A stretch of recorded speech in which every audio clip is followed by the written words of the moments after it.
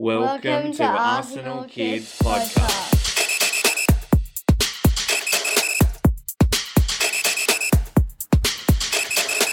Hello and welcome to Arsenal Kids Podcast. My name is Ben and I am joined by my co-host Maddie. Hello and welcome to episode number 27.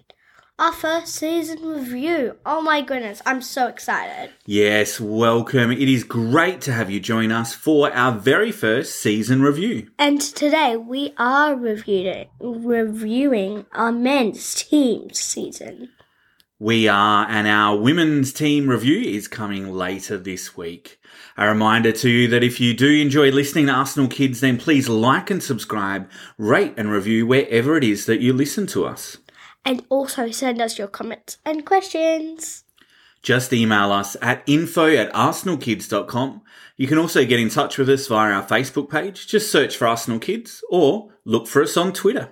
We look forward to hearing from you soon. Okay, well, let's get into it then, shall we? And in a nutshell, the men's team finished second in the Premier League. Wow. Got knocked out in the third round of the Carabao Cup. Got kicked out in the fourth round of the FA Cup. And made it to the last 16 of the UEFA Europa League. But in fact, we ended season feeling disappointed. It speaks volumes that we feel disappointed of just how successful the 22-23 campaign really was for the Gunners. Expectations were blown out of the water as Arteta's side led the Premier League for the vast majority of the season. And while we ultimately came up short to a Manchester City side who have gone on to win the treble, it was still a year full of memories and, I think, real progress for our team on the pitch. With a young side from the previous season, Arsenal made a number of additions to the team in the off-season.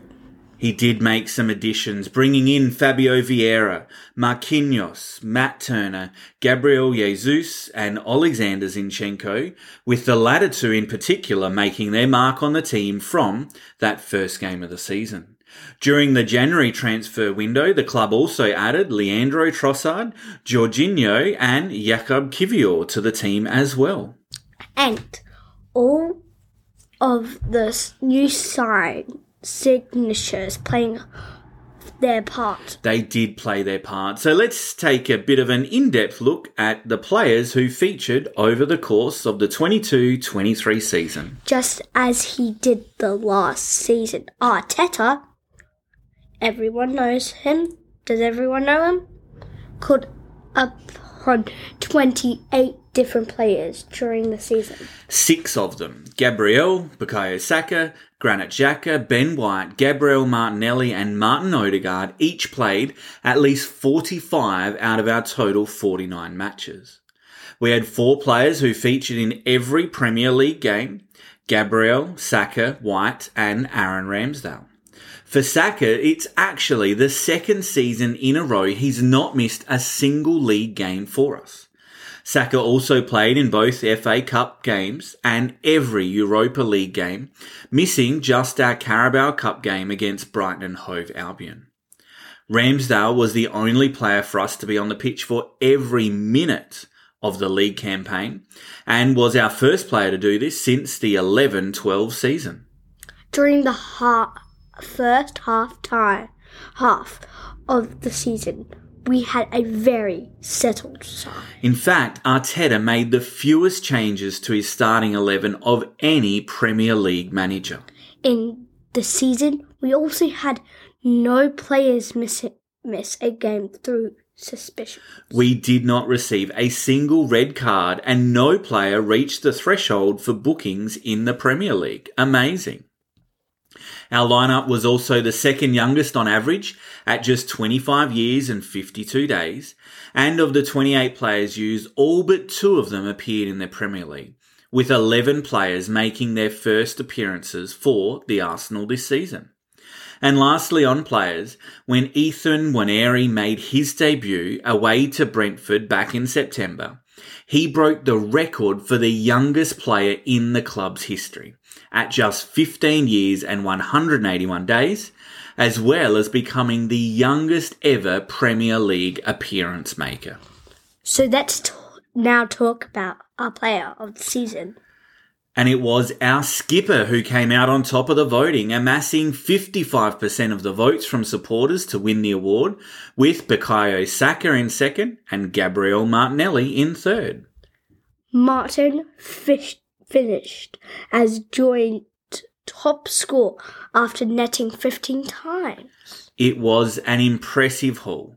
He also laid on 7 assists for his teammates, taking him to 22 goal involvements for the campaign.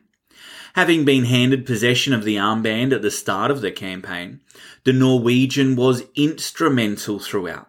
He scored twice against Bournemouth in August to send us top of the table for the first time, which would be the first of 9 goals he netted away from home, the most by one of our midfielders in a single Premier League season. Another brace against Wolves took him up to give before the World Cup break. And in January, he memorably netted a superb strike from range to help us on our way to our first victory at Tottenham Stadium.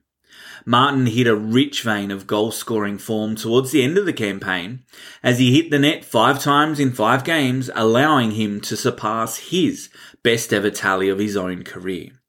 Individual accolades have also come his way, having been named the Premier League Player of the Month for November-December and being nominated for the Division's Player and Young Player of the Year awards. He was crowned Football London Player of the Season. And he received our Player of the Month prize in April, the same month that saw him complete a century of games for the club since he arrived first back in January of 2021. And our goal of the season, as voted by the fans. It was none other than Reiss Nelson's unforgettable 97th minute goal against Bournemouth. After falling 2-0 down to the Cherries at Emirates Stadium, our Gunners were left with a steep hill to climb back in March. Ben White equalised late in the second half, but it was a last-ditch corner deep into stoppage time that paved the way for Reiss's heroics. Bournemouth managed to clear the initial delivery, but only so far as the edge of the box, where our winger was waiting the chest down the ball and strike a sweet half volley into the back of the net. The ensuing celebration from players, coaches and supporters alike will not be forgotten in a hurry. It was also voted as the Premier League Game Changer of the Season award. After Reiss was deemed to be the individual with the single most match-transforming performance over the campaign.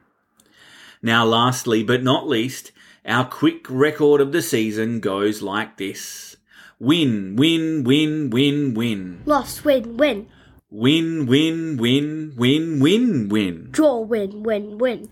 Win, loss, win, win, win. Draw, win, win, win. Loss, loss, draw, loss. Win, win, win. Win, draw, which was a loss after penalties. Win, win, draw, draw. Draw, loss, win, win. Loss, loss, win. Which was total 49 games played for 32 wins, 8 draws and 9 losses, giving us an overall win rate of 65.3%, the second highest in the club's history.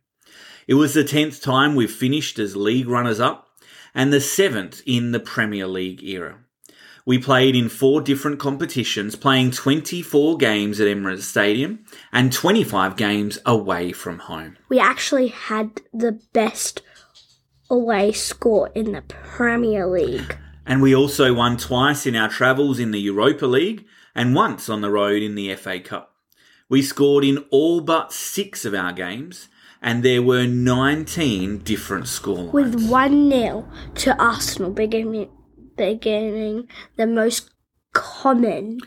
We also unfortunately lost our first ever penalty shootout at Emirates Stadium.